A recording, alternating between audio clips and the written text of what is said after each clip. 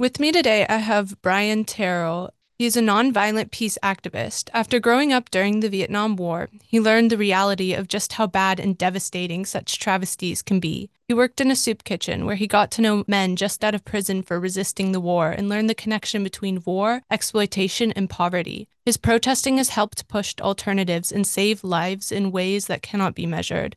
Last fall in the Netherlands, he joined 25 other activists protesting against nuclear weapons located inside a military base in Valkuil. They made the news after they successfully dug their way into the base in order to pass on the message that nuclear bombs needed to be removed. No more were to be brought in, and the CO2 emissions of the armed forces needed to be counted in the climate targets. Though currently he works in his farm in Iowa, the fight for peace will never be over. With me today, I'd like to introduce Brian Terrell. Hello, Julia. Would you like to tell me a little bit about how you found your way to being a peace activist?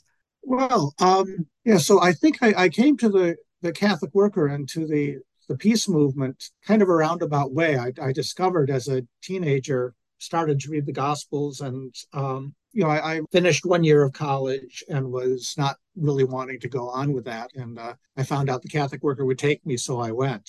And as you said, I met people. That was 1975. I was 19 years old, and I lived in a community that most of our work, we had a soup line that was feeding hundreds of people every day, right near the Bowery, homeless people. And we had a house of hospitality where we took in homeless people, two houses actually, and housed people from the street. And these works of mercy, not charity, works of justice, fit in with the protesting, just absolutely perfectly. We prayed and we served soup and we got arrested, all with the same spirit.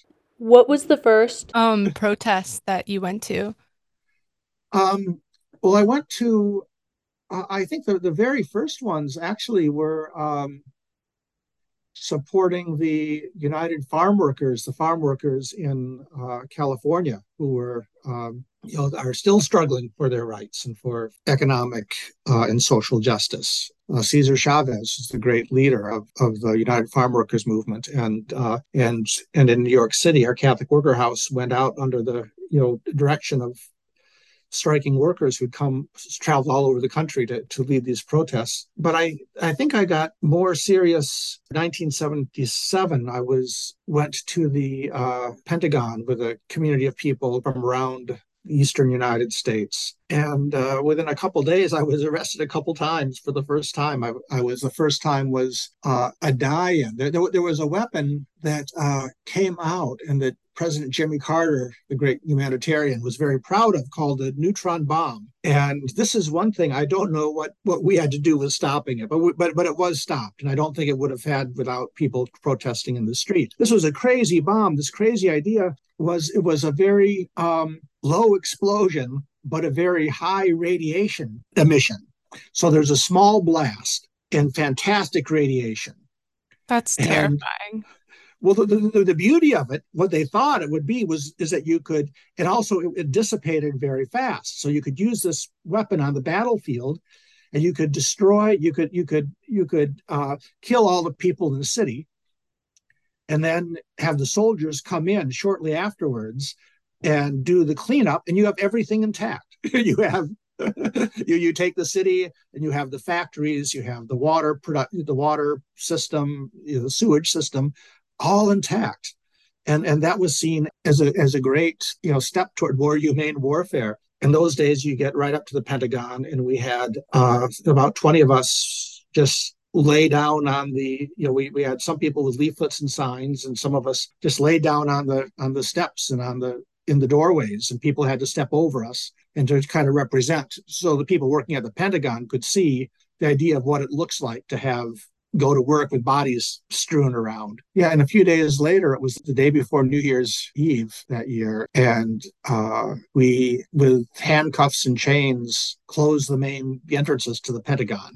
That was great fun because we were able to address people who were very high in the decision-making process, and just it took them like 20 minutes to get the bolt cutters and things together and get us out and take us away. But we had time to address the individual people working at the Pentagon as human beings, and ask them to take their New Year's holiday a day early, go home, think about what you're doing. So that was that was my kind of my beginning in this kind of activism that I'm still, very much involved in.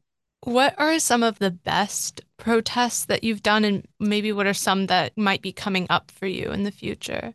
Well, I think you mentioned this protest in Vocal, which was fantastic. As you said, we actually dug a tunnel into the base, and we never thought we'd get away with it. We thought we'd be stopped. It'd be a symbolic. We're showing our intention of getting to the base, but it was really energetic, to feel once you finally realized we were going in. To put our muscle into it and to be active, our whole bodies and our whole minds. And we were singing and laughing and digging, and the F-16 fighter planes were zooming over our head. Yeah, it made a lot of media, and I think I was the only American involved, the only one non-Dutch person. I think that was very important. Also, I have criminal charges facing in Germany right now from similar protests at a base where the U.S. has nuclear weapons. Yeah, I think it's been a real privilege to spending time with people who are hopeful, and they're hopeful because they're acting. They're working for peace. That we're not just helpless victims. One thing I'm working on right now is with some friends in Madison, Wisconsin, where they're going to be basing, the U.S. government is going to be basing F-35 bombers at the airport in Madison. The noise of these big fighter bombers and the amount of pollution that they make is extraordinary. It's not like anything else you've seen hanging around an airport, or if you fly commercially or anything. We're planning some protests there in March. I'm also working with the Nevada Desert Experience, and every spring we have a walk from Las Vegas to the nuclear test site, which is about 70 miles. I've not been part of it all this time, but the Nevada Desert Experience has been doing for the last 40 years. And again, it's important for us, I think, to get out of our heads and out of abstraction, and to put, muscle and sweat and actual, being together with people and talking to people, to put that into our lives, into action. Thank you for wording that so beautifully. So I think we're gonna have to wrap this up, but is there any one last thing you want to say? Um, to say, if this is, to speak to someone of your generation, we have a lot of hope in you, and we really, the awareness of the climate situation that we're leaving toward to you is, weighs heavily on my conscience, and apologize to you and to your generation, and just waiting to see what you do next, because the world depends on you. Thank you so much for being here. I was interviewing Brian Terrel about peace activism. Thank you all so much for listening. Goodbye.